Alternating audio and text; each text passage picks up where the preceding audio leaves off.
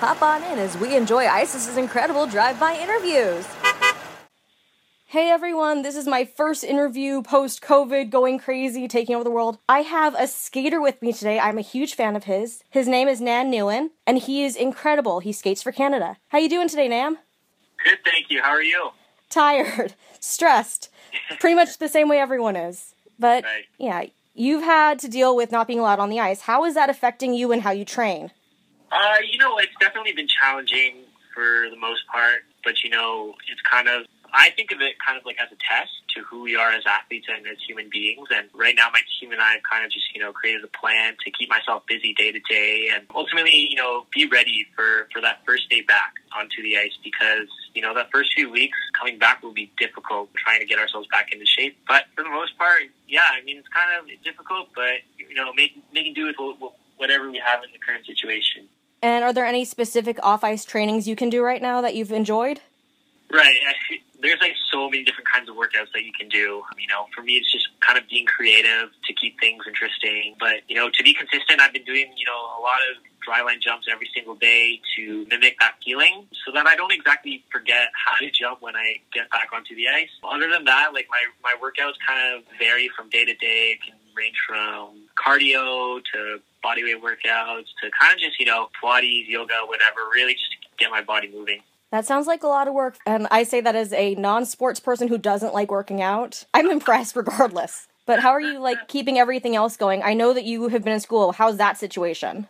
You know what? For me, I kind of taken this school year off just because, before the pandemic, my schedule with skating and coaching and all that, it's been really hectic. So I kind of decided to leave the school out this year and really just give my schedule a little bit of room to breathe. Initially, I was trying to balance all three aspects, and I found out that I was spreading myself a little too thin, and I wasn't able to commit myself 100% to everything. But you know what? I think heading into the next school year, we're going to obviously reevaluate everything and understand the current situation then and go from there. That is fantastic, and I know that when I was in school, I spread myself way too thin. It screwed me up in a lot of ways, so I'm really, really impressed. Thank you. You know what? It kind of just, it takes a while to kind of realize that, but I'm so thankful to have such an incredible and knowledgeable team around me to help me, figure out what is best for me. Obviously, as you know, every athlete has their own thing going on, and they have their own system that works for them, and so I'm incredibly lucky to be surrounded by amazing people that help me out. And are they pushing you at all to have any hobbies outside of the sport and athletics entirely? No. You know what? I think at this point in my life/career, it's not really necessary for them to exactly push me to try something new.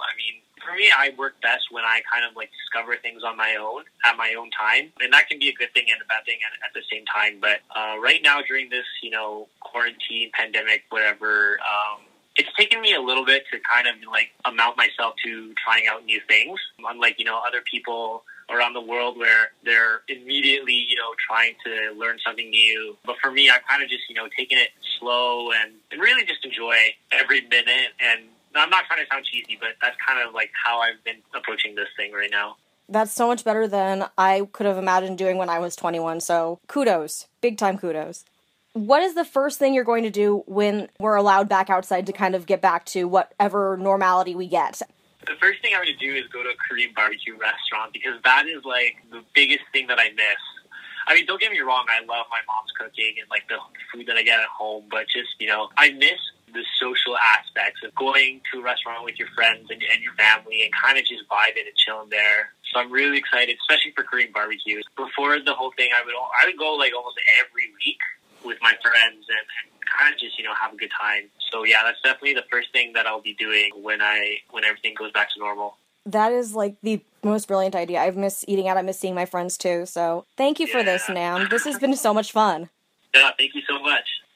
Thanks for riding along. I'll see you next time on ISIS's incredible drive-by interviews.